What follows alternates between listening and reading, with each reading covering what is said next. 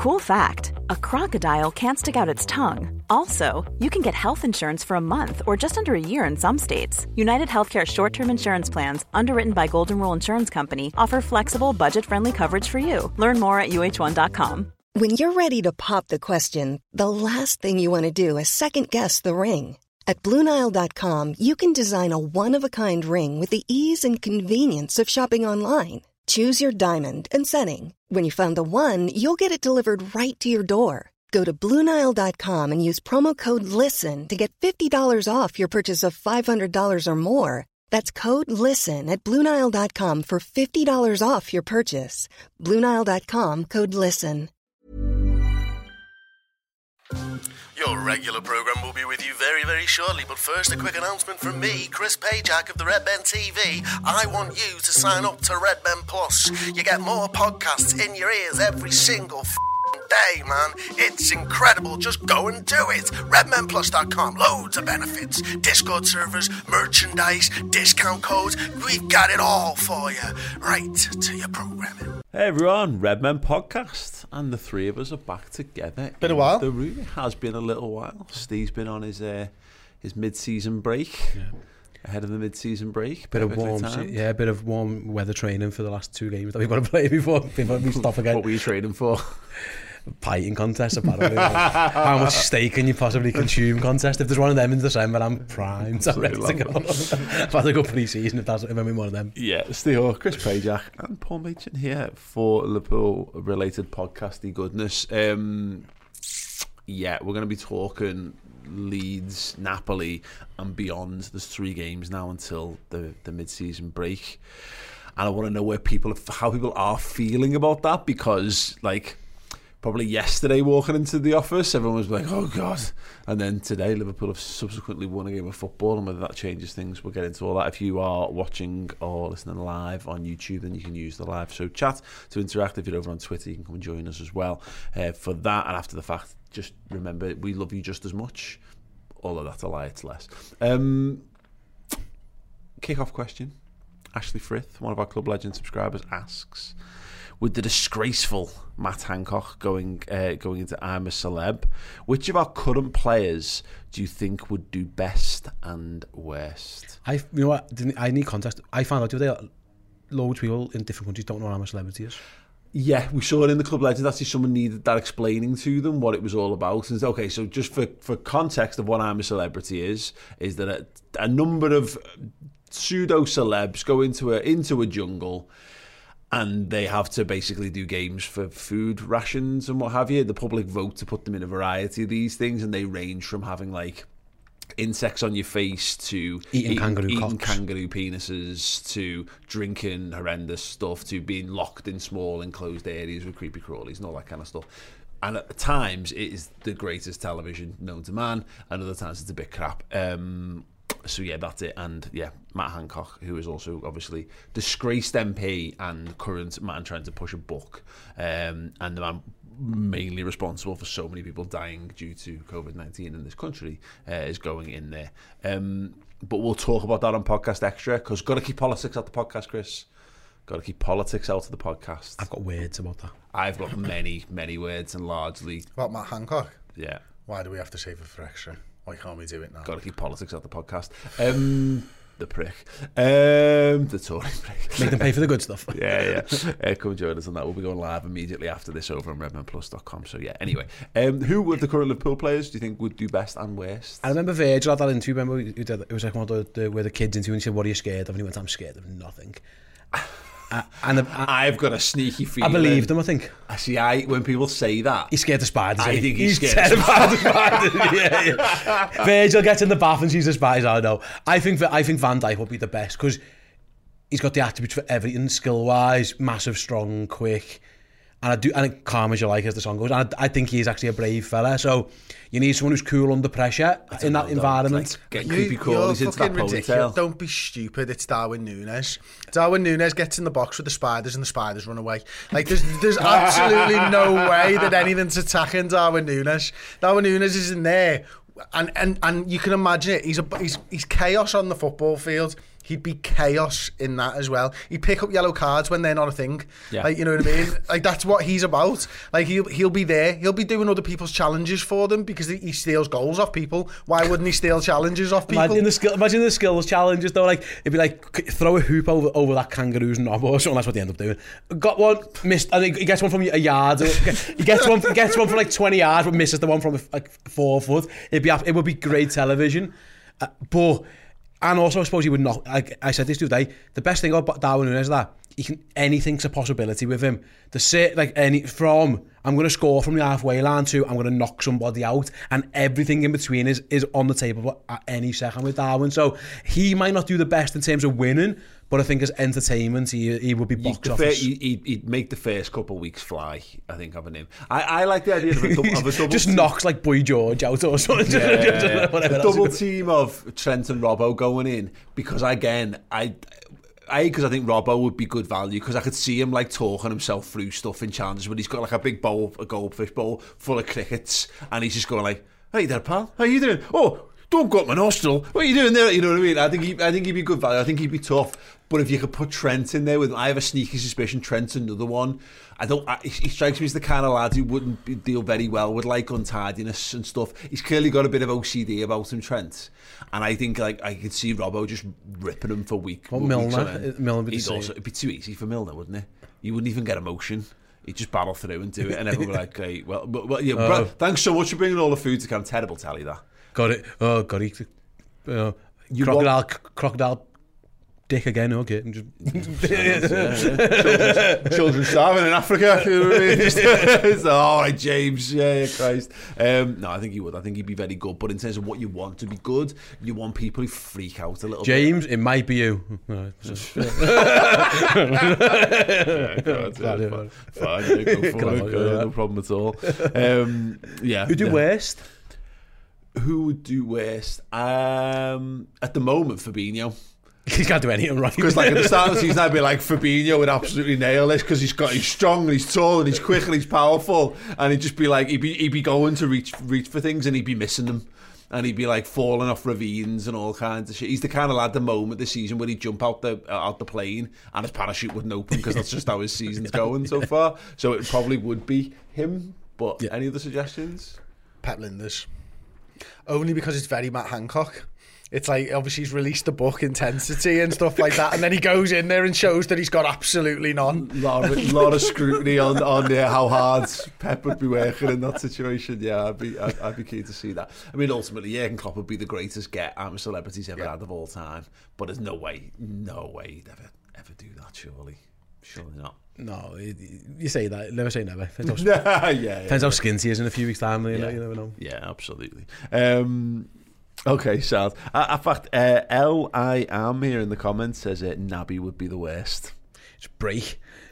There's players who you'd kind of want to test. So I kind of like the way like Matt Hancock's going to end up getting voted forever. He's going to be like the Gillian McKeith or whatever, where people just people loathe someone, so they want them to go through the ringer.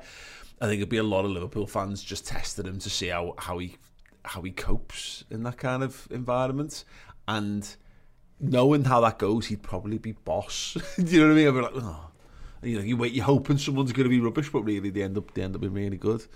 Yeah, I think it's an interesting shout anyway. And also says, I think Verge would be squeamish. See, I have a sneaky feeling that like elephants are scared of mice. Like a big giant fella scared of just because he's got the long hair thing. He did that thing with Gary Neville, didn't he? He said, he lets the hair down.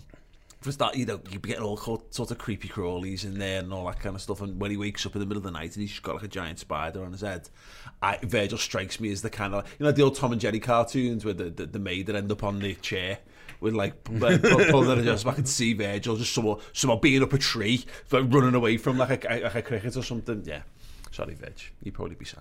Yeah, I disagree. I think he'd just deal with it. I think he'd just pick up and launch it, and then James Milner would eat it. Yeah, and boring television.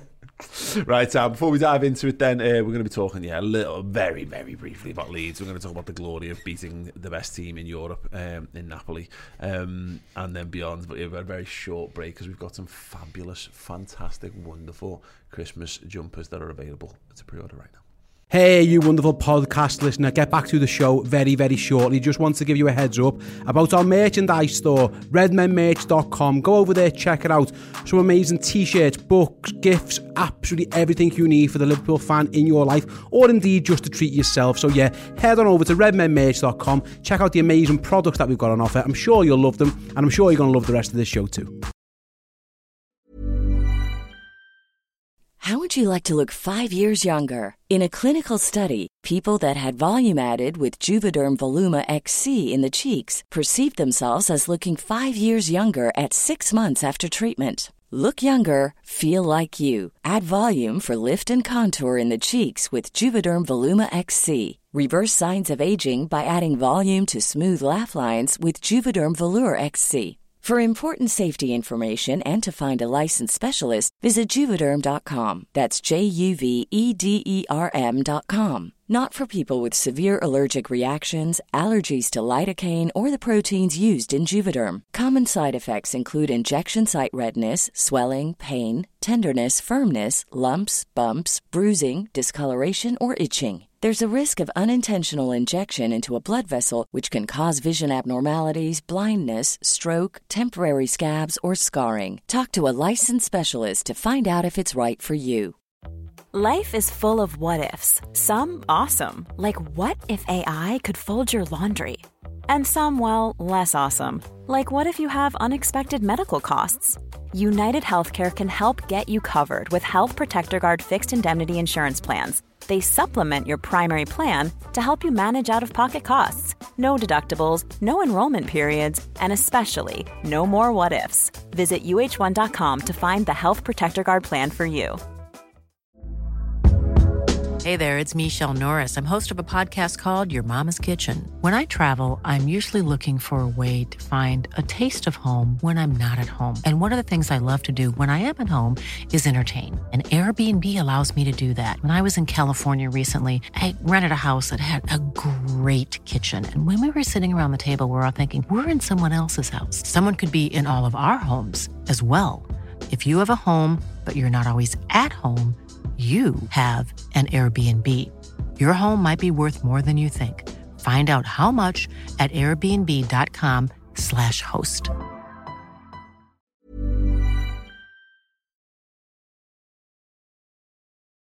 Brilliant. We just discovered that Joe's ability to count down from 10 really lacking there. What are you trying to do from 5 then, you know? Yeah, I'll give him a bit more credit than was due. You look nice in that jumper, by the way. I know. Here, bring up your eyes. Redmenmerch.com. We're now, spooky season is done. Obviously, we've got to get the fireworks done. Someone should tell that to Liverpool. They're frightening performances. That's a good tweet. That's Should send that, get numbers. Like, yeah, numbers. exactly. Your negative Liverpool tweets like a horror movie villain coming back for one last scare. Keep this to yourself. This is something where we disagree. Okay. You think I'm a prick, so basically. No. And I don't. I just think you are. No, I just. Yeah, all right, sound. Yeah. You're doing it less and less, though. Yeah, I've got less time in my life. You just work me too hard. That's what it's no. Literally just come back from a 2-week holiday in the busiest period of 3 weeks wasn't he off for? Nah, 2 and a bit. Okay. We lost the Leeds. We did. 2 and a big bit. Yeah, Fucking hell. Yeah. Two big chords. Pro rata, like working days, 3 weeks. Sad. Anyway, yeah, Liverpool lost the Leeds. It was shite. And it led us Why are we to- talking about that? I want to talk about Leeds. It led us to being that general sort of belief. It reminded me a lot in the build-up, Chris, to the build to Man City, where there's a lot of fatalism around it in a different way, because I think people expected us to get like battered by City because we've been in shit form or whatever. And I saw a lot of like the whole like just play a bunch of children in this game and throw it away. There was 4 games left in the season, but mid-season. They obviously had to rotate, but I'm glad they approached it the way they approached it, because ultimately, and I'm sure James Milner might disagree if he's injured for any more than a couple of days or whatever, but we didn't get the result to get us top of the group. But I walked out of Anfield feeling really good about myself again, and once again, it's another example where we've gone up against one of the informed teams in Europe and proved that we can hold our own against them. which Man City already told us. But I just think this is gonna be a season that feels like of having to remind ourselves we're not going to be that 95-point team, but we're also not quite as bad as the extrapolation would have us over the full season of being I think it's a 56 Jürgen said it well in his press conference after the game. You know, he talked about, you know, I think he was asked a question, something along the lines of, do you doubt the quality of this side? And Jürgen's answer was, no, I don't doubt the quality of this side. The boys have got quality, the team has got quality. This isn't verbatim, by the way. This is the sentiment of what he was saying. It's the consistency that we've got a problem with right now. It's not the quality of the lads, and that there's loads of reasons for that. It is injuries. It's the amount of minutes for the lads who aren't injured. It's obviously everything else that we know all the reasons of. Liverpool have got quality. They've always had quality. They haven't dropped off a cliff in any way, shape or form, but they're not able to do it at a consistent level right now. That's the difficult thing that we've had. Man City played into our hands because they played us like Man City play Liverpool, toe-to-toe. Napoli played us toe-to-toe. And we're still good at that toe-to-toe. We have a problem when it's other sides who are sitting back and, you know, you lose an early goal because you're getting hit on the counter-attack, but you leave yourself open to the counter-attack. When sides don't play us like that, we've still got that. And you saw last night a confidence that's easily shattered, don't get me wrong, when you can see the first goal. But when we scored that first goal, the confidence through the side, the way that we were playing football was just Liverpool. Now, it helped that we went to 4-3-3. Yep. It helped that we had a defender in Canate who was able to move the ball forwards without us going across the back line 9 times before we found the pass. Like, we just got into the midfield. It helped that we had the high press again because we had a front three that were able to play the high press. And it helped that we had a midfield that understood the roles. All of that's to say Liverpool can still play the 4-3-3 this season as long as we've got the players to play the 4-3-3. And when we play the 4-3-3 and we've got the players to do it, we'll be just as good as we've ever been. It was just like watching Liverpool again, you know, and we've had some wild bits and pieces, and I saw little glimpses of it in Ajax, but it's the recognisable patterns of play that returned. And the problem is with that is that it was that part of the problem that got us into the situation in the first instance. If we can recognise it, can opponents recognise it, and blah blah blah. But at this point, I just don't think we can afford to be too choosy. We've tried a few other things to try and jumpstart things and make things work. But we've had lengthy discussions over the last month or so about what you lose when you do change that, and the marginal gains that are baked into this side and this squad and the collective understanding go when you're changing it, because you gain the elements of surprise, but you lose the tried and tested and the methodical. If you keep changing things, it does not. You are going to be inconsistent because you have different results. You know what I mean? Like, the diamond hasn't worked. I know we beat Ajax with it, but I don't think we play well. It got exposed a bit by Leeds, if truth be told. 4-2-3-1 looked like it worked sometimes, then other times it didn't. So I think Jürgen was changing the formation. He didn't want to have to use 4-2-3-1 and diamonds. Ideally, he wanted to be 4-3-3 the whole season and Liverpool be boss again. He had to try and change stuff again, injuries, form, loads of different things. It was like, say, last night, it was more like us. I said it on the show, so don't repeat myself too much. Like, we are, like, this season, the living embodiment of the Gattuso, sometimes maybe good, sometimes maybe shit. Yeah. That's what we are. Yeah. And there is no rhyme or reason for that. I don't think between games, particularly, it shouldn't be as up and down. Usually when you're at a level and you hover around it, or we're up here and down, like, on the floor at times. And that's what goes back to that consistency.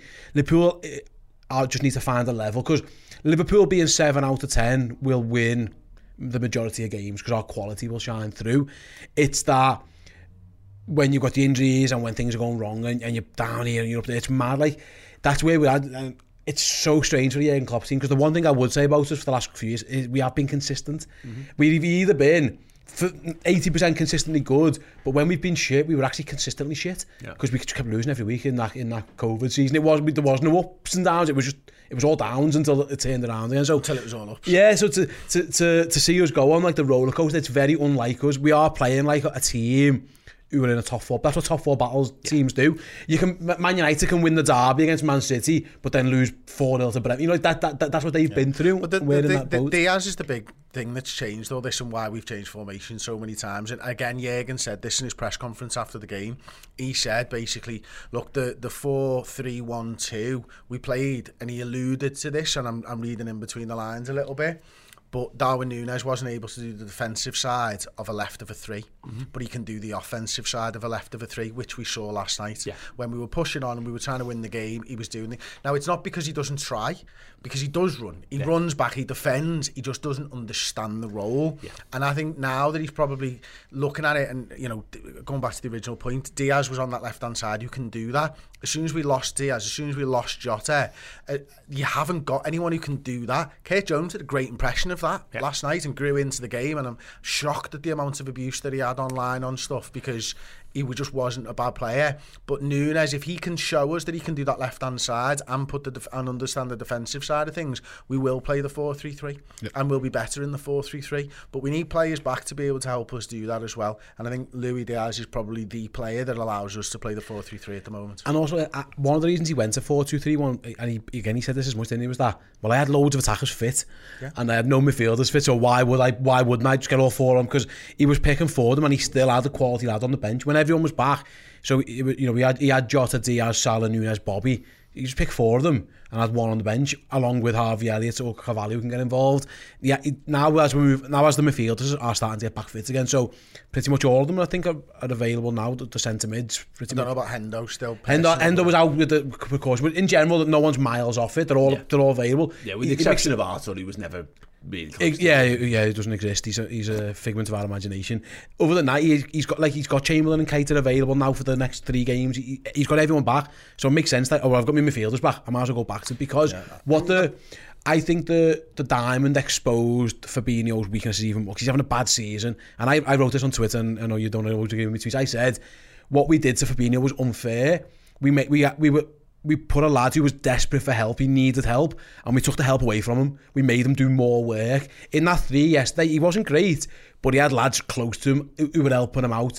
Like against Leeds, as soon as one fella skipped past him, there was no one left. Yesterday, if someone skipped past him, he had a bit more help. The problem we've had, and the kind of Robbo highlighted it back in Napoli, and we've seen it, where the collectivism is what has been the strength of Liverpool. It's everyone working constantly, everyone pushing through the pain, and there's been one too many lads going either I've done all, do I really need to go, or going, God, this hurts. I don't think I've got this. And it's all well and good. I equate it to, like, you know, you end up with like loads of ciggies on a random area of the floor, because when you go to put a ciggy butt out, you look around, and the second you see another ciggy butt, you're like, close enough. It's like when you're looking for a bin and you go, that's why rubbish ends up next to a bin, because as soon as another human being has followed that path, and when or bottles on walls, or you see it loads. Exactly, you know, and that's what Liverpool have kind of had in their mentality of like, well, he's not running, I'm not running. Well, it kind of absolves you because you don't stick out like a sore thumb for your lack of effort. If there's 1, 2 or 3 more lads who are all like you, that spreads, and that gives you the get out of jail free card for not being the one who kind of sprints back. But when you start to put the effort in as a team, everybody put the effort in as a team, and I think that's why I'm still, don't know the right word, I'm not negative on it, right? But being able to be up for City and being able to be up for Napoli is different to being able to be up for Leeds and Nottingham Forest. And it's not until we can outrun them and outwork them that we're going to become consistent. Yeah. They have the ability to do it, and they went back to basics. We won every second ball last night for the first time. Our goals were second ball goals. Like, that's just not been happening over the last few years. So they were always close for a tackle. The high press helped. The midfield were there. We went 5 yards away with Fabinho on an island all by himself. But you've got to do that against the smaller sides, or the perceived smaller sides. That's how you become consistent. You have to do that against everybody. Yeah. I don't think, because again, a result of injuries, the summer where we probably didn't get the players and we wanted, blah blah blah. I think sometimes City, for example, when they're flying, even Arsenal to an extent right now, where they've got loads of good players, loads of options, and the confidence is that they know that even if they're only 5 out of 10, we've got that little bit of quality that'll just win us this game. Liverpool haven't really had that. There hasn't been anyone who's just gone, I'll just win us this game when we don't play well. Because listen, we hark back to all the Jürgen, the great moments we've had, league winning season, Champions League, whatever. But there's games in there where Liverpool just sneaked out to 1-0 or just about got there with a little bit of quality. We haven't really seen that. This year it was more when we, like, Newcastle was the last kick of a game of a bounce of a ball. We had the West Ham game where it was a penalty save and a clearance off the line the last second. We haven't really shown the quality just to eke these sides out, where you don't have to outwork them, but you've just got too much for them. Yeah.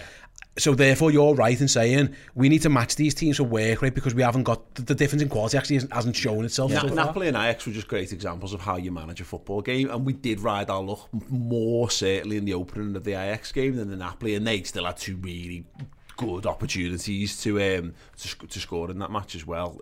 But you put that in first, you control the game, you take the sting out of it, get on the ball. You don't necessarily need to throw the kitchen sink at it, because I had that general feeling of the Napoli game was like, we're the better team here. They've had a couple. They've made.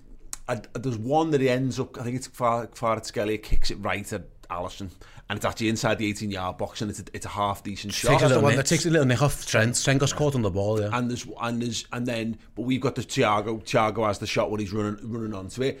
On the balance of it, theirs is probably a more presentable chance. But I generally felt in general like we'd had the more of it, because we were just we were in control. We were putting the work in. And what gave us that ability? I went to Canate before.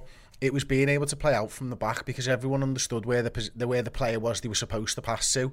Now, last night was the first time I've seen in probably 3 or 4 games where Alisson's hit the left back, because they're pressing high, and Fabinho's dropping in between Van Dijk and Canate, and there's 4 lads, and Alisson just 3 times knocked the ball over to Shimakash.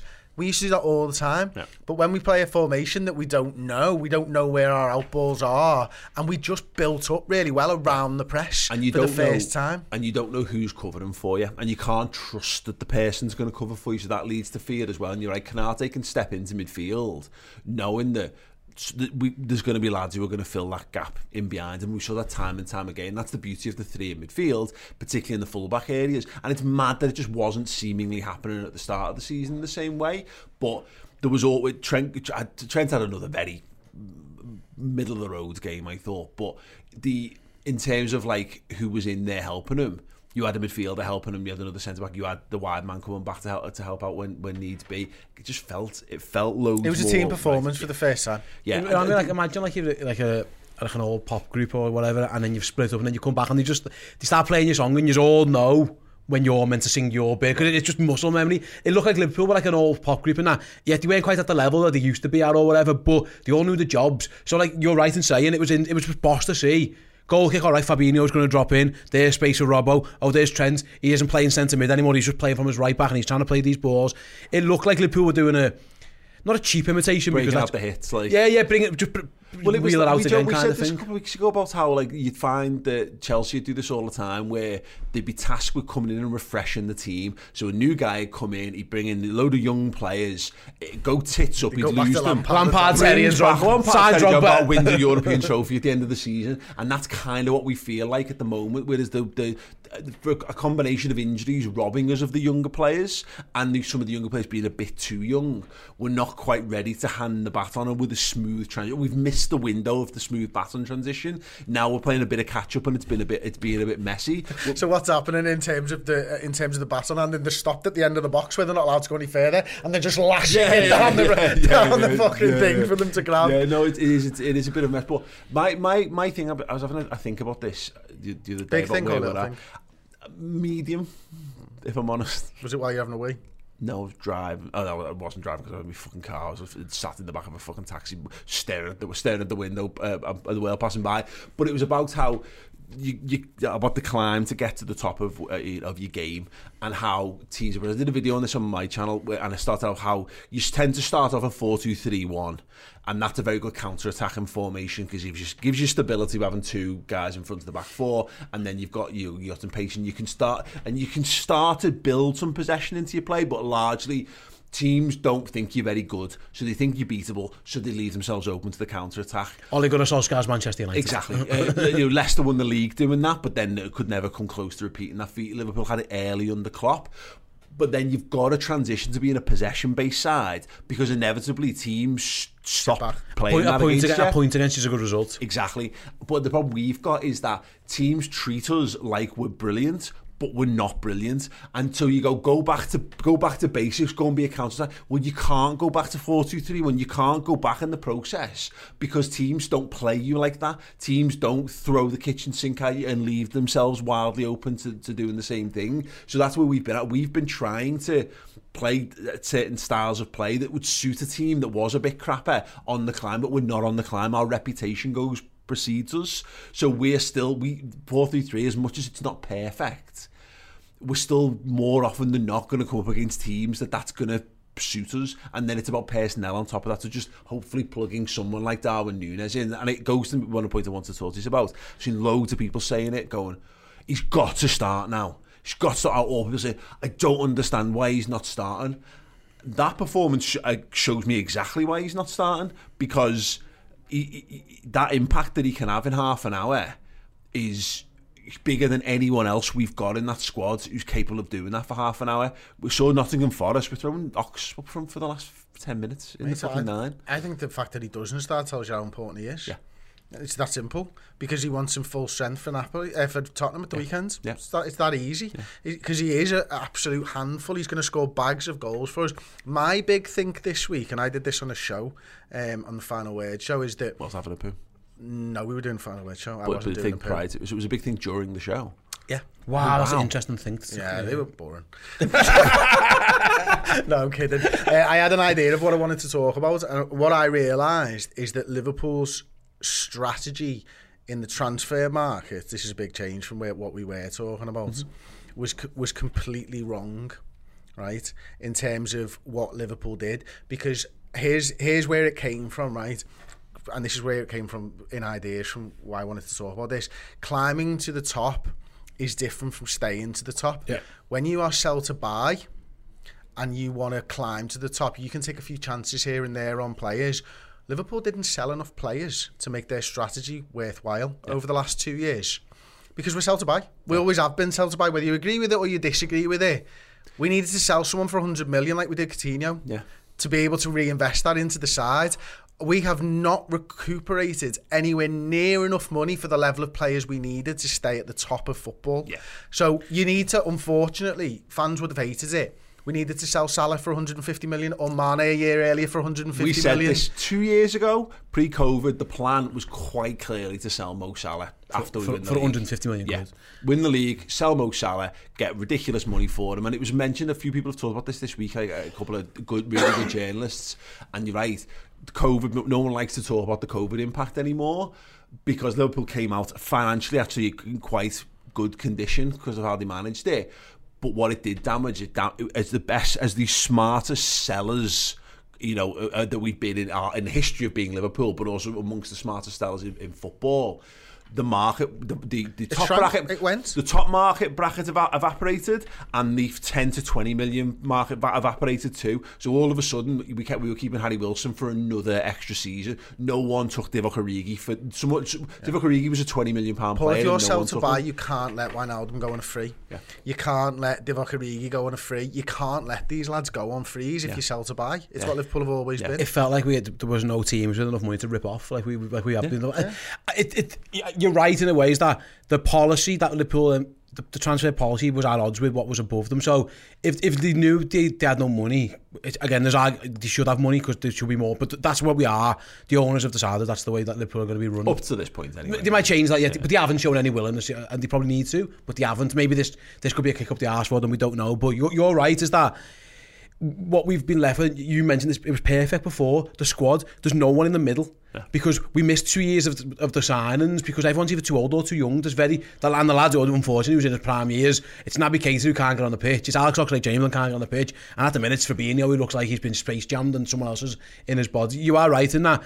It's all just none of usually for a club that it's such joined up thinking. It looks like we found ourselves in a ransom note. Basically just scribble. Oh, the joined up thinking is now turned into fucking scribble on a paper because we haven't boxed it. So Jürgen and he's to blame. He's partly to blame. The ownership or everything. What he's been left with is a very unbalanced squad, and that can explain some of the inconsistencies. When Liverpool's first team were on the pitch, we'll be fine. Yeah, be absolutely fine. What I thought was really encouraging actually in the game, and it's that it was the late substitutions, The young kids. Exactly, and it's that Liverpool have clearly missed the step, and I don't think it's as big a step as necessarily being sold, because we have got players in that age bracket. We haven't put them in midfield, which is clearly where we need them. But they've clearly identified we need more youth and we need to refresh, and we've done that. We've refreshed 2 of the front 3 in the last 12 months, less than 10 months.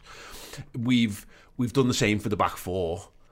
And obviously, and then through progression through the academy, we've managed to do it in the goalkeeper area and in a couple of other slots in the squad.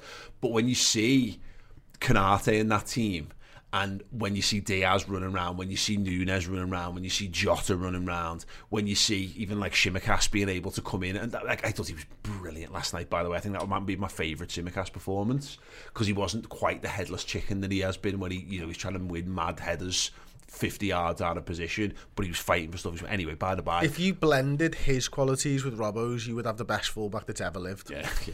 Genuinely, because for me, Robbo would is... have a man bun. What? Would left back have a man bun? One half, yeah. Half a man bun. Like one pigtail. Yeah, one pigtail, I like that. I reckon I said this on the Final Word show before, his delivery from a corner is the best in the league. It's excellent. It's one of the best I've ever seen, actually, because it's in the same spot every fucking time, and Virgil or Nunes both went to that spot for that first one because they knew exactly where the ball was going. It's kind of like 8 yards out, just left it's back. It's why Virgil's there and winning headers every single week. He knows where the ball is. There's no changing your run to react to the ball. I'm going to arrive at that spot, and if I arrive at the right time, I know the ball's going to be there. But he is nowhere near as insightful in the final third as Robbo is. And we just saw Robbo's best game, and then we've just followed up with Tsimikas' best game this season as well, which is great, which shows you what you can have when you've got 2 players fighting for a position, which is what we don't have everywhere else in the squad. And that's where, again, just a couple of, I want to talk about Calvin Ramsey briefly. Great to see him on the pitch, and the tiniest of tiny cameos, but a couple of little moments when he just takes a man on and comes away with the ball. Obviously got told by just go and show people a little bit of what you can do. No idea how good he's going to be or what he's going to be. I was quite surprised how tall he is, to be honest, and he looks quick as well, which I think is a positive thing. But first thing he did was just chest the ball out for a corner for them, and I was like, that's fucking brilliant. That's sound. I'm here all day for you not trying to throw a stupid back pass to the keeper and he slips over and they score. I'm here for you just knocking the ball out of play. It's the first thing that Konate did on the night as well, because he just knocked the ball out of play and went, right, let's just regroup. I loved Ibu last night. I thought he was fantastic. I think his passing was a bit wild to start with, but again, he's not played. The one where he kicks it like a fucking cannonball at Mo Salah's head down the challenge. The one that Gomez was playing the other day. I don't know. I think there's nothing wrong with that. If Mo's good enough, he'll control it. I was just a limb in the process. It's fucking brilliant. I think a lot of the... You know what? You have to have trust in the players you're playing with. Better when he starts to dribble on it than passing it. But I also think you can go back to like Liverpool look more solid and confident. It must be dead easy when you know the lad behind you isn't having a stinker, because for the last few weeks, and I include Virgil van Dijk in this, everyone ahead of Liverpool's thinking our centre backs are having a bit of a wobble here. We need it must worry you, because like Van Dijk hasn't been at it. He's been he's literally been the opposite of at it. He's been 2 yards away from everything, standing still. Konate wasn't there. Gomez has been really up and down. He's had a real struggle. I think just getting those 2 back, solid 2 centre, really playing well with each other, it was the building blocks really to what was a good performance. I mean, again, that's the thing. He's got the height, he's got the power, he's got everything. He's got the pace. He's brilliant. He's absolutely brilliant. But what I just liked is toward the back end of the game, and it's too early for Stefan Bajcetic and Harvey Elliott and Carvalho and Jones for them to all be starting games of football. For us and Ramsey at fullback and Konate at centre half, because all of a sudden people complain about our average age. All of a sudden that's a young team we've got out there, and it is too young for some of them.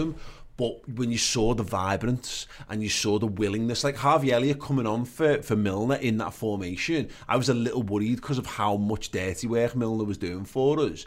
And Elliott added all the determination, all the fighting, all the running, all the kicking, but added a bit more. I'm going to carry this ball 10-15 yards and slalom past someone and play a forward pass. And when he started to link up, that little bit of link up where I think it's Ramsey plays it back and then it comes over the top and Elliott takes it off Salah's toe, plays a little give and go, then he plays a little 1-2 with Carvalho, and then Salah gets played through and stuff, and you're like, it gave me real hope and encouragement that if we wants to be a team that was going to put down 95 points and challenge on all four fronts, then look, we fucked it by not buying a couple more ready-made footballers to drop into the team. But we're clearly capable of winning one-off games of football, which bodes well for the cups. And it says to me that even if we were to have a bad season domestically by our standards, I don't see how we're not a much better team next season. We're absolutely right, and Arsenal's a classic example of this, because everybody last season was going, look, they've got the young players to be able to win games of footy. It's when in 2 years' time, everyone was saying, myself included, in a couple of years' time they'll be able to put that consistently together. Now Arsenal are actually what Liverpool probably need to be next season. You know, we can showcase that Darwin Núñez and Salah in the last couple of games have linked up really, really well.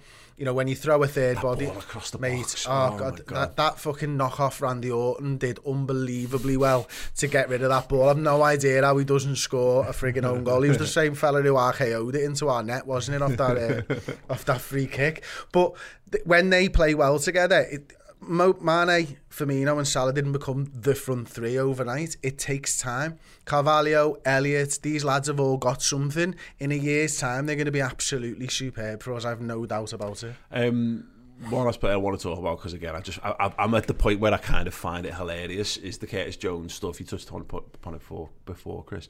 I'm not going to sit here and say that Curtis Jones is an absolute world of a footballer, but I'm also like, I have seen a lot of really makes me quite uncomfortable. It's like, if he wasn't Scouse, X, Y, Z, and the amount of people who are like, he's not good enough, like unequivocally prepared to say that a 21-year-old lad who is getting game time having come through the academy, by the way, and getting game time in big games of football for Liverpool is definitely not good enough. Like, people are happy to go, saying he's shit or he's rubbish. That's his third appearance of the season, right? He has that very little cameo before Forest. He plays the full 90 at Forest, and then I think this is the third appearance. I think I'm right on that. If anyone knows, please feel free to shout in the comments. But that was his best performance of the lot by an absolute mile. I was really pleased with him, and I couldn't even see half of what he did in the first half until I watched the highlights back. And he definitely lacks that killer instinct to be in the front three. He's not Jota and he's not Diaz. He's not born to score goals, because the one that Salah plays him through, he's like a yard safe in his positioning, and he's not in motion before the ball gets played. He runs after Salah plays the pass. I thought it was a poor ball, actually. And in addition, Salah overplays it. But he comes very tantalisingly close to scoring that. He has a decent header when he great movement to get himself into that position. And then his all-round, his hold of play. A couple of times where he gets caught, holds on a little bit too long. I'm sorry, but nobody criticises Thiago or any of our other players for doing that. And they all do that every game as well, by the way. I was just really encouraging. Just on that one chance where Salah plays him through, I think Kurt Jones wanted it inside on his right foot, and I think Salah plays the complete wrong pass and overhits the pass that he does play, because he's left it such that he can play it in, and I'm going to hit it right-footed first time, I'll take a touch and hit it first time, but he sends him off to his left foot. Kurt Jones ain't going to want it on his left foot 3 yards from goal on a mad angle. He's not Mo Salah. He can't do those types of things. But that ball from him to Salah, where Salah's just offside, that's a brilliant ball. Like, there's so much that what Jones did. And I said earlier on in the show, Diaz is the reason that we weren't playing 4-3-3. Jones was the reason we were able to play 4-3-3 last night, because he pressed. He understands how to play that left-hand side role. All right, no, look, maybe he did have 80% pass completion. I don't care. What I care about is what he's doing with the football in a good sense. And when he's playing well, he's really, really good, and he defends really hard. And right now, he's not a world beater. Right now, he might just be a Premier League squad player. But there's loads of Scousers who've come through the academy that never made it to Premier League squad player, Paul, as you well know. Absolutely. We talked about him on the debate show this week on Plus, and it was really good. Like, what next for Curtis Jones? And my point was exactly that today. I said, yes, Trent and Robbie Fowler and Michael Owen and Steven Gerrard, but we're truly great sides don't just create stars, they create squad players. Man United were as much of a success for the Darren Fletchers and John O'Shea's and the Neville brothers than they were, and Nicky Butts, that they were for Paul Scholes's and David Beckham's, and now Marcus Rashford's and what have you. Being able to create a lad who could, if he's all I want Kurt to be. I want it to be more, but I would be delighted if he's just able to come in and hold his own in centre mid, and if he can hold his own on the left hand side, even better. He can play both eights. He's 21. He's played 3 positions for us. That's his issue. Is that he is a left-sided player, but he's not a Liverpool left-sided player because he hasn't got the patience, doesn't score enough goals. What we expect from our left of a 3, we expect 20 a centre forward.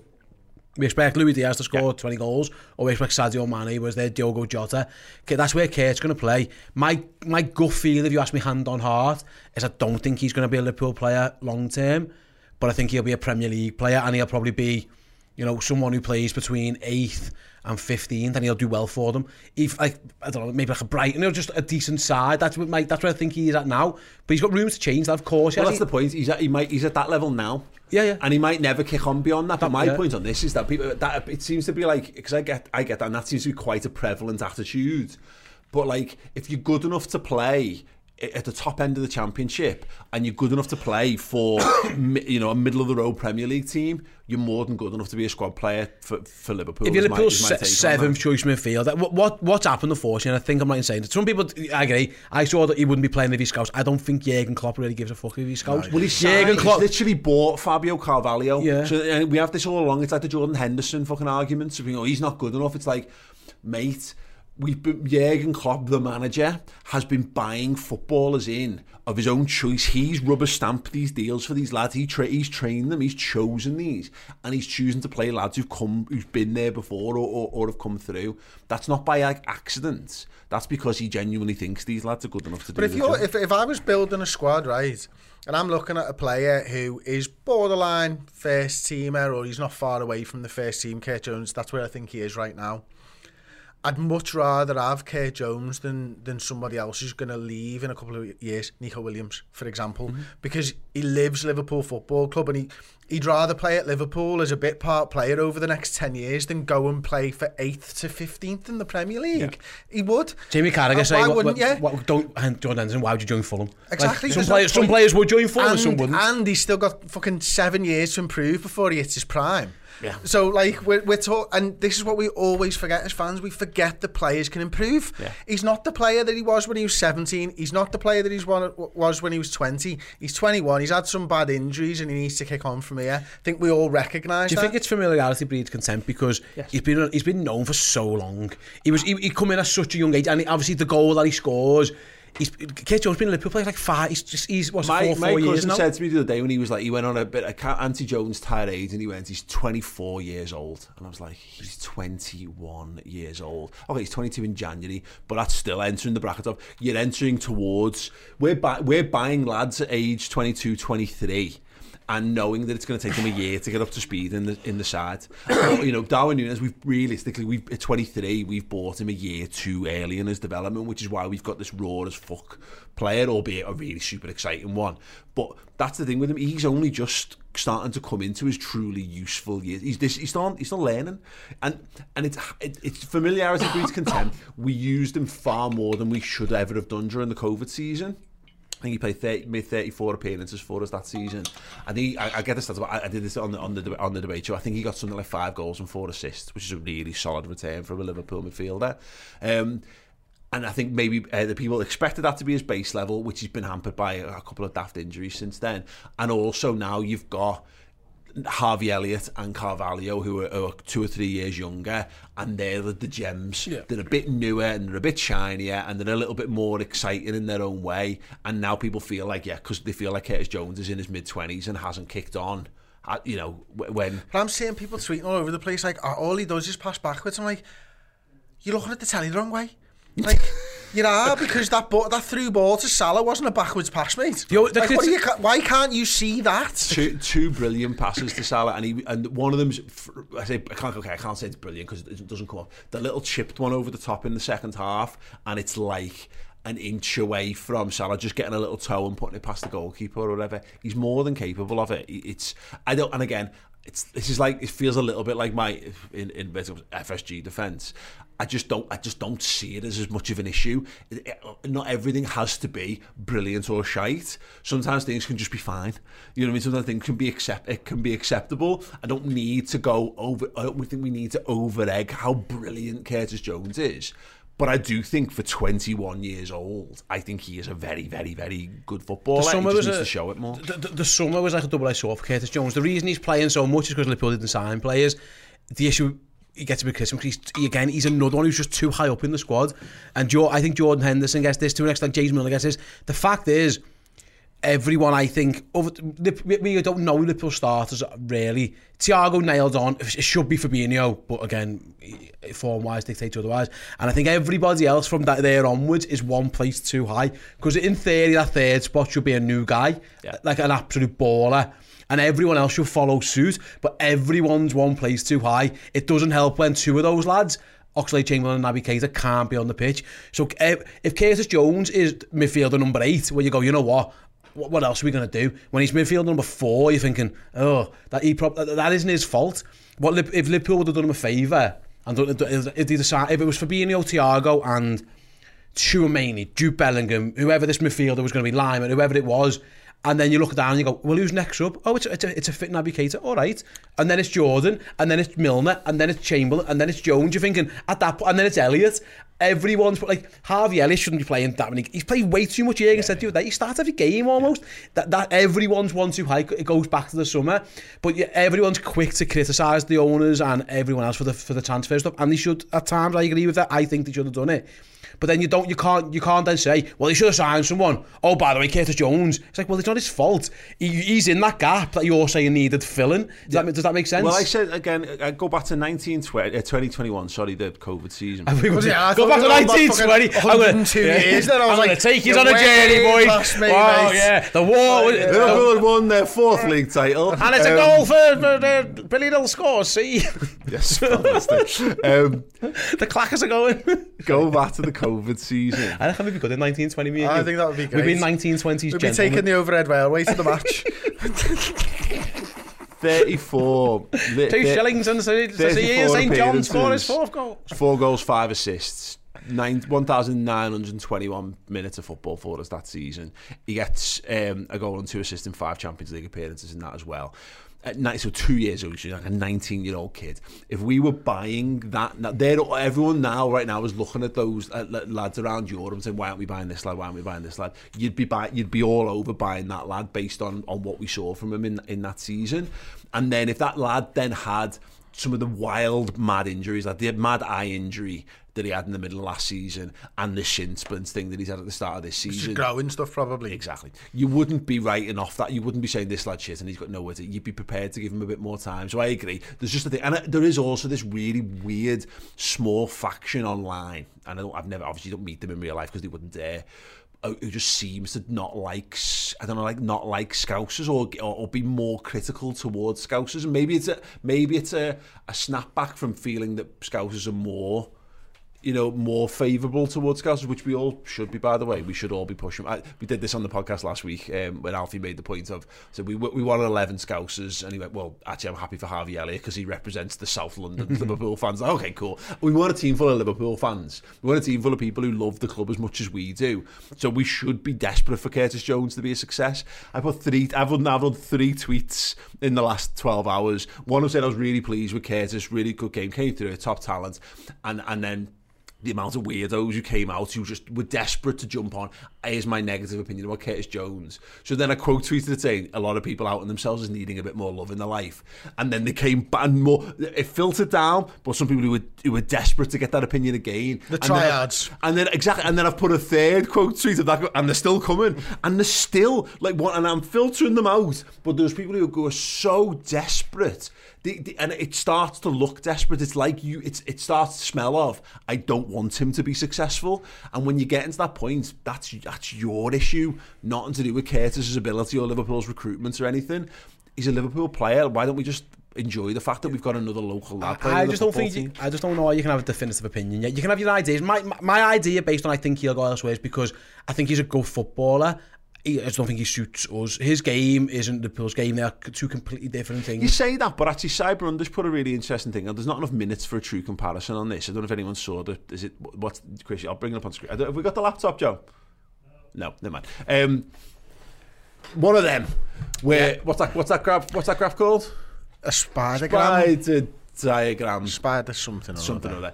But in terms of Gini versus Curtis Jones, and Curtis is basically, it's very Gini Wijnaldum. Gini Wijnaldum plus. He is, but the eye test tells me about him. Like, his position, I was funny, I was watching the BT coverage, obviously, and Michael Owen was on it, and Steve McMahon was saying, they've seen him because they've been working at the academy.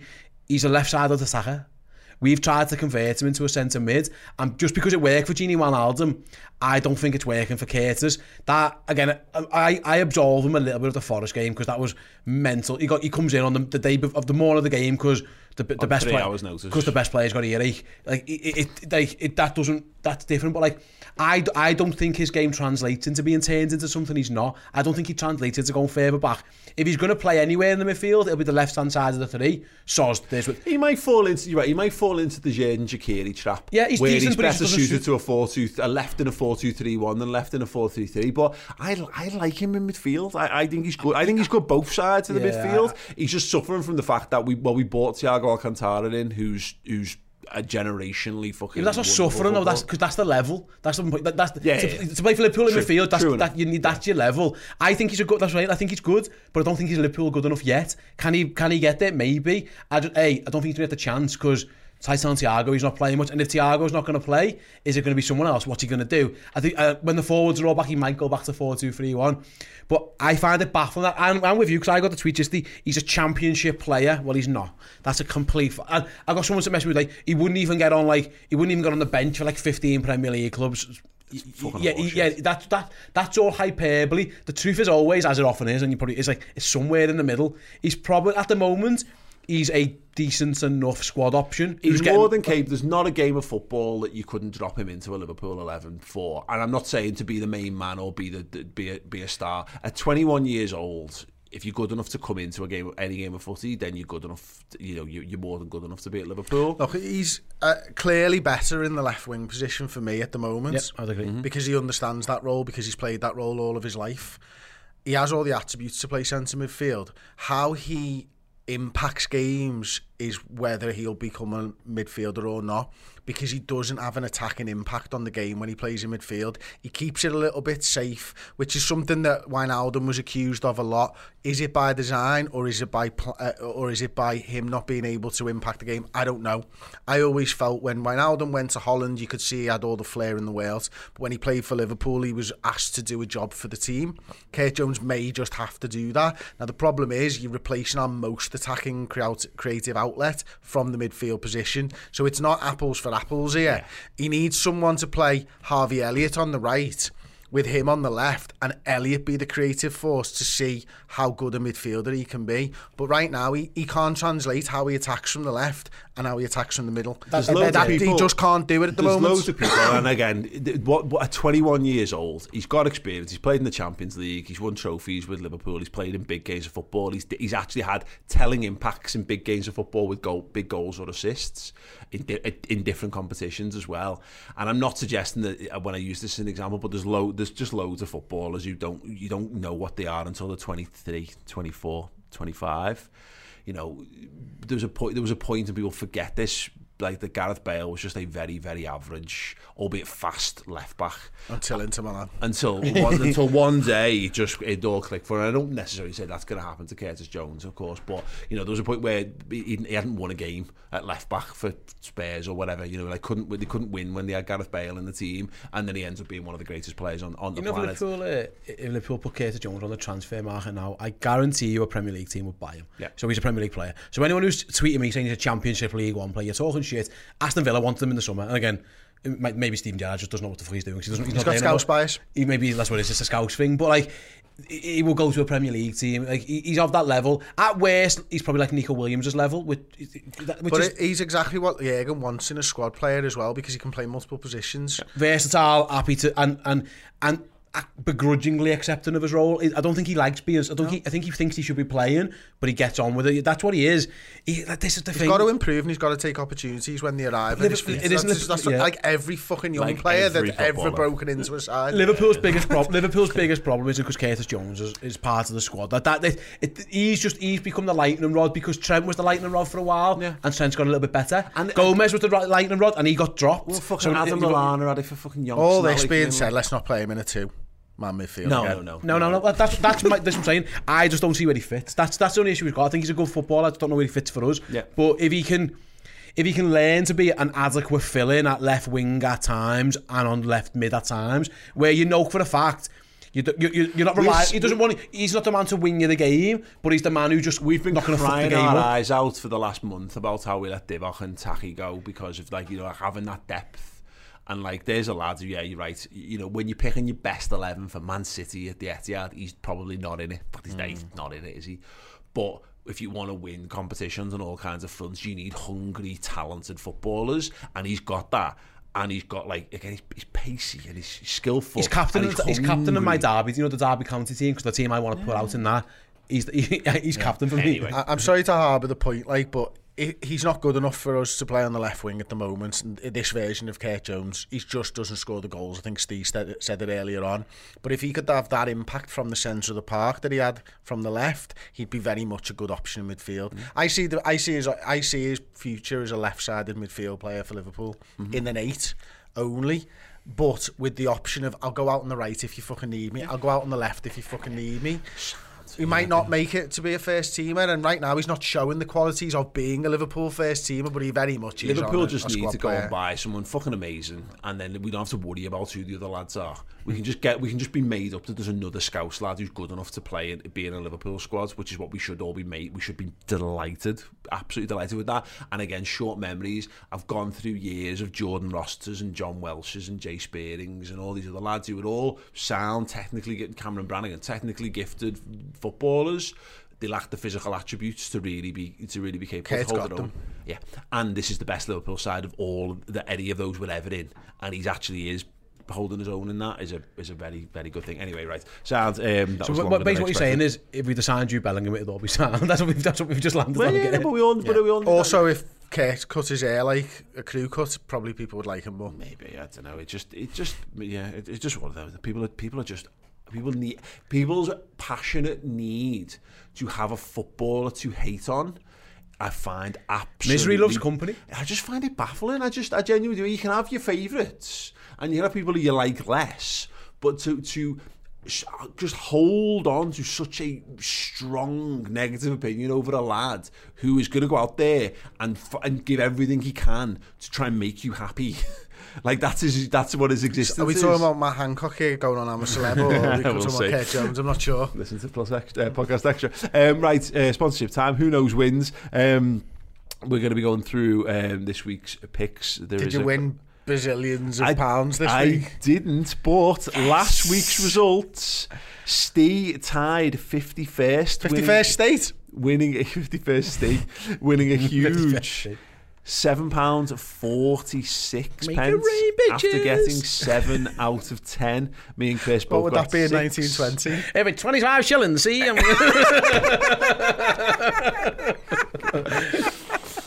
Story. I don't know why I'm sure he was in Popeye, that character. Yeah. Story of the week though was sold hamburgers and Penny-Cop, who got 10 out of 10 and wow. won £5,500. Wow, absolutely incredible.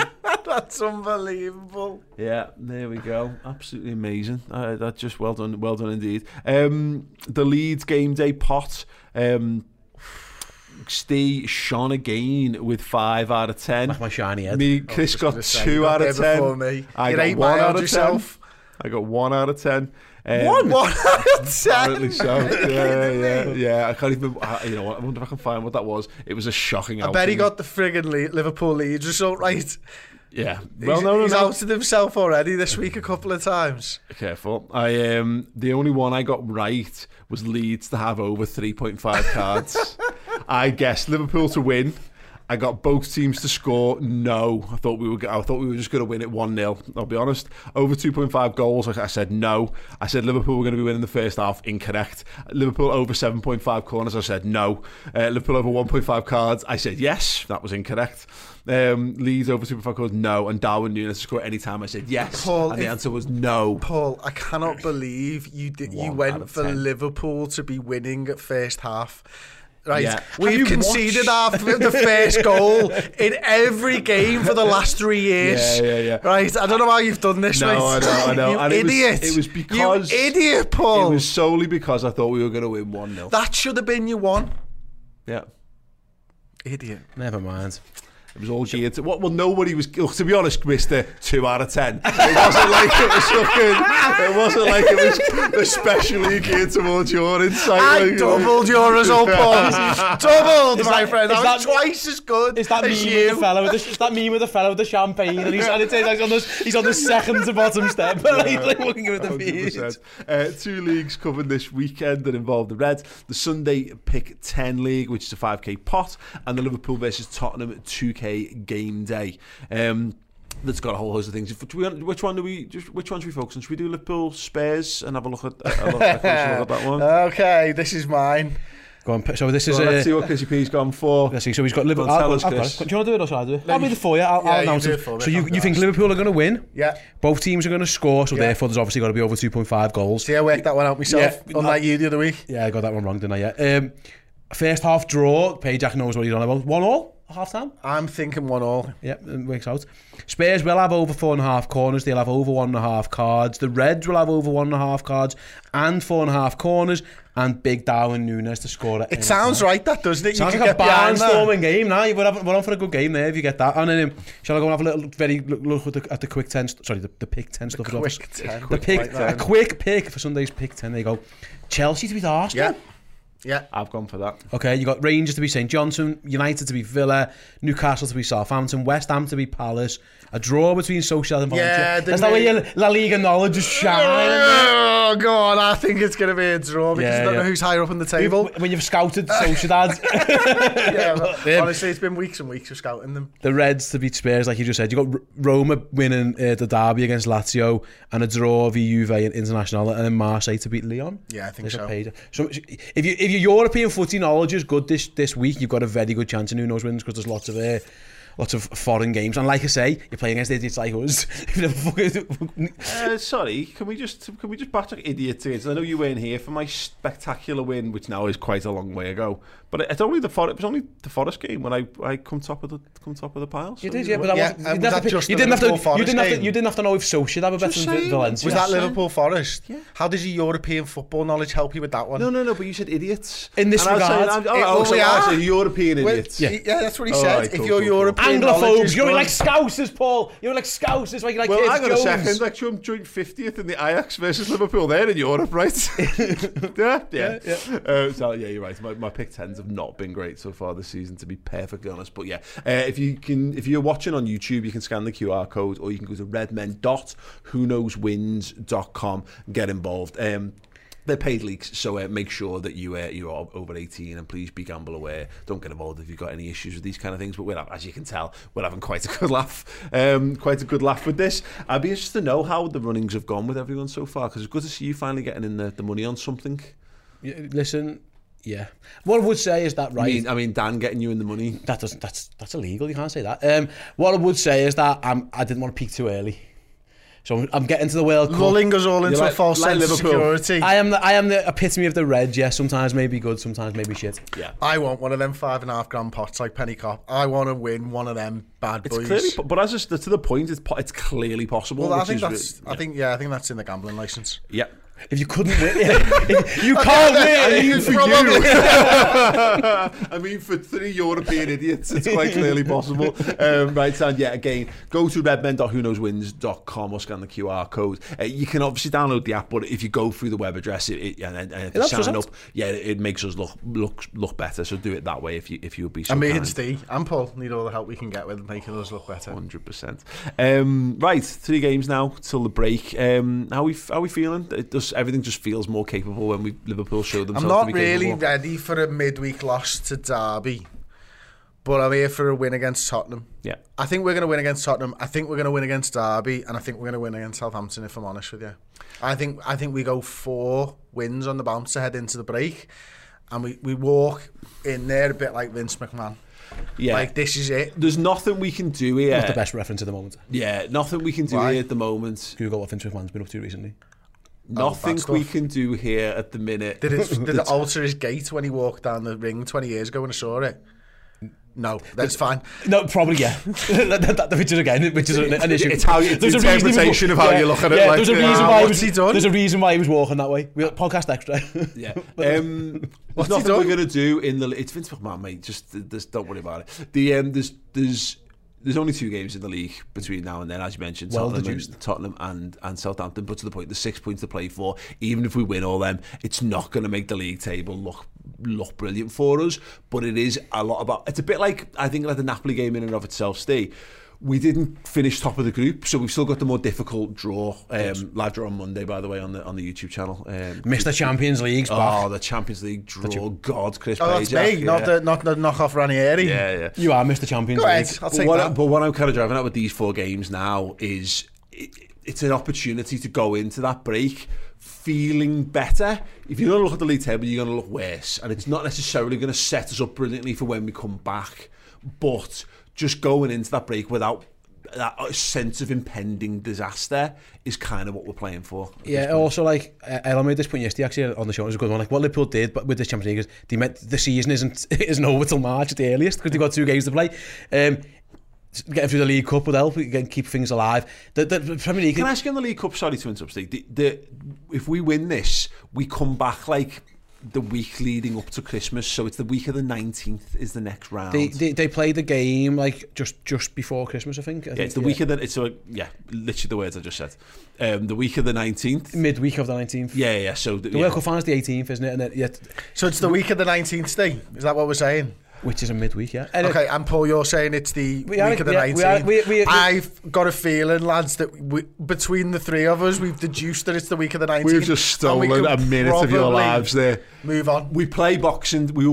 at the moment, Boxing Day was our next game. We could come back. We could come back on the 19th. So what I'm trying to ask is... We've been in this situation before where we've kind of gone, fuck the League Cup because how it impacts and has a knock-on impact. It's a stupid game in a stupid place.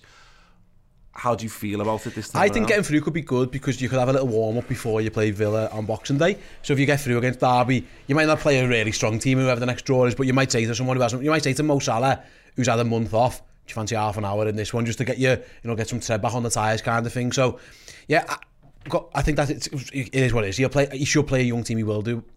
Although I do think Jurgen could go stronger than he might want to, because again, if anyone's not playing against Southampton, you might as well play them against Derby because what else to do? Yeah. We can't get ourselves back definitely. But I still think as it stands, Liverpool can come top 4, and if they win the 2 games against Southampton and Spurs, that's still the case. If they lose one and draw and don't win one, they are borderline. So you can play yourself out of it, basically. These 2 games, we're not going to guarantee nothing, but if they don't win them, then we are a cup team for the remainder of the season. So it's more about it's not so much about going into the World Cup into the break 4 wins on the spin. It's more of what when we come back, what are we doing? What are we here for? Are we here with all our eggs in the Champions League basket, with potentially trying to win a little domestic cup on the way, or are we actually trying to salvage that 4th place? Because if they don't beat Southampton and Spurs probably, or at least get 4 points, then that's gone. I think that's gone. So that's where we're at right now, is that we're trying to these next 3 games decide what we're coming back to, because we know this is this is our job. We peek behind the curtain here. We know we might just be all eggs in the Champions League And we've had seasons like that before where you're like not even asked about anything else. This is shaking. Sorry, with the greatest of respect, no. We're not out of the top 4 race if we lose the next 2 games. I think we are 100%. No, we'd be I like really 10th in the league. We pulled 14 back on the best team in the country last season, give or take a point. These are not the best teams in the world, you know, that we're talking about. They could go through a little mad patch where they lose 2 or 3 games. Yeah, but there'd be so many of them, Chris. Yeah, the points difference. Yeah, I understand how the league works. All I'm saying is, I disagree with you fundamentally that we can actually close the gap on those shit teams above us. No, 3 points for a win. Yeah, no, teams playing both twice. And I'm with the greatest of respect. No, we can disagree. I'm not looking for an argument. I'm just saying that I disagree. I think Liverpool have got everything to play for. I think it would be stupid actually to go in the Champions League basket because you can't do that. Winning breeds winning. They won't. You don't. This is such a false fucking notion, and I'm not saying you're saying this necessarily, Steve, and I hope not anyway. Is that you don't throw your eggs into the Champions League basket until you get to like the quarters or the semis. We did this with the Europa League where we were like, well, what's our best chance of getting into the Champions League? Well, we can go flat out for 2 games a week and probably fuck both. But you know, you make that decision down the line. I agree. I was thinking from a fan's point of view. Emotionally, if Liverpool are battling for like 7th, no one's going to give a fuck. However, which is why I asked the League Cup question, is because do we care? Do Liverpool care enough about the League Cup? It's only about what players are available in the squad at what time. Do they need games or don't they need games? As far as I'm concerned, for the League Cup, if there's lads who are back and they need games, be in the League Cup. If they're not, fuck the League Cup. And Jürgen thinks the same because remember the quarter final against Leicester? It was Leicester, wasn't it? Mm-hmm. I mean, he starts Billy Cometio as centre half, and he takes them all off at half time. But like Jürgen's in the same boat as you. He will play. He'll just pick. It'll be lads who need games or lads who need, and that'll be dependent. And then he'll get to the semi-final and then he'll pick a strong team. That's what he tends to do. Although even that, he plays Kate Gordon away at Arsenal. So you're right in saying I always see the League Cup as a test of where your squad's at. We're never going full strength on it, but it is that thing of it's how strong do we treat this like another rotational game for Derby next week where you just kind of what he'll do, Paul, he'll look at who's played Tottenham and who's playing Southampton. If someone's not on his first 15 for Southampton, so we're starting 11 plus what he'd like as 3 or 4 first subs, the rest of them will play. So I wouldn't be shocked if you see the likes of Keita, Chamberlain, Gomez might play, because they're going to need games at some point, all these guys. We've seen when the fixtures are. So round 4 is, as mentioned, the week commencing the 19th. That's the week leading up to Christmas. I'm glad you clarified that once again. I don't think we'd covered that point quite enough. Round 5 is the week commencing the 9th of January. Semi-final, still 2 legs, pricks. We commence in the 23rd and the 30th of January, and the final is still the last week in February. It's fucking nuts. It almost sounds like they could have started that competition a bit earlier. Like it's a cup competition that's spread over 2 months? Basically, like it's the World Cup games. Yeah. It's weather for me. I think if the games were carried on for another couple of weeks, it would be a team of children playing Derby next week. But because there's one more game to play after that before the break, he probably goes stronger because why not? You know what I mean? Like these lads are not. There's a lot of these lads who aren't going to be playing any competitive football then for 6 weeks. So you kind of might as well. Anyway, for example, if Robbo's starting against Southampton, then Costas probably plays against Derby.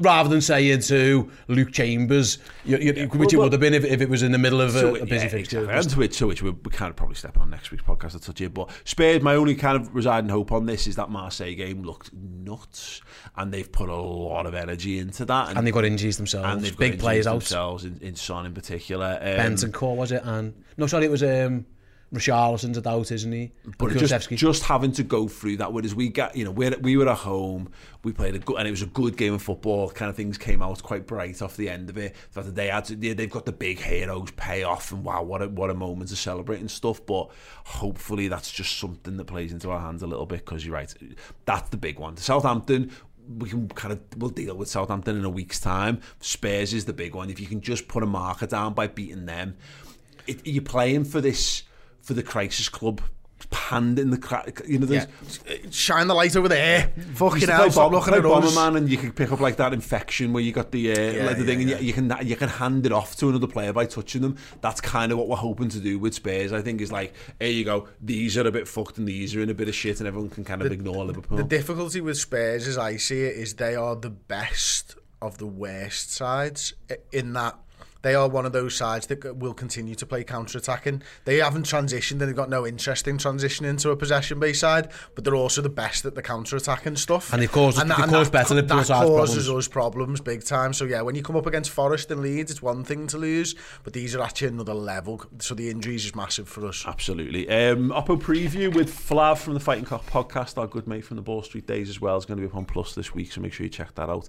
I'm on Saturday Social with him as well, which I'm really looking forward to. Loads more content to keep you guys occupied. If you are here live with us now and you're a subscriber to Redmen Plus, then hop right on over there, because we're going to be doing extra, and there'll be about a 10-minute or so gap, so if you want to sign up and get involved with that, then you can do in the gap. Scan the code on the screen or just head to redmenplus.com and sign up as well. For those who don't know, extra is less football, more us, more aggression, more swear words, and more stories that we can't share with the outside world, and more of us calling Matt Hancock words that we can't say on a public space. Before we go, can we just clarify when the next round of the League Cup is if we beat Derby? One thing I actually can point out is that I'd like you to clarify it in 1920s American, if that's okay, Steve. If you want to come and see us live, we are doing a live event. It's November the 13th, is that right? Sunday, November the 13th, 4 till 8 p.m. Exactly. Coyote Ugly in you Liverpool. You didn't fucking think I knew it, did you? I'm shocked. His face. He nearly did the friggin' Carragher Henry thing. Out a ball. Oh my God. Tickets are only available to Redmen Plus subscribers. Free? Subscriber, if you're a subscriber. Exactly. So if you sign up to redmenplus.com, you're entitled to 2 tickets to that live event. So if you want to come and join us pre-World Cup kickoff, then come and have a party and a bevy and a sing-song with us and Dave Jaggs from the Ragamuffins. It's going to be absolutely amazing. But head over there and we'll send you the details in your inbox as well. Gents, pleasure. What? Super chat. What's the super chat? Super chat. It must be good. Jay says, guys, any idea why Darwin was standing next to Mo in Mo's UCL man of the match picture? Apologies, we've spoken about it. No one knows. I don't think even Darwin knows, to be perfectly honest. I genuinely think he lost his t-shirt. Yeah, probably. Darwin, where's your t-shirt? I don't know. Oh, Darwin. Not a gate. He's probably given to that kid who had the Uruguayan flag out. I think he's a sucker for that, isn't he? Tor Lev Gold sent us $4.99 as well. Thank you so much, Tor. Wonderful people, as are you all. Come and check out Podcast Extra. It's going to be good fun. See you there. Ta-ra.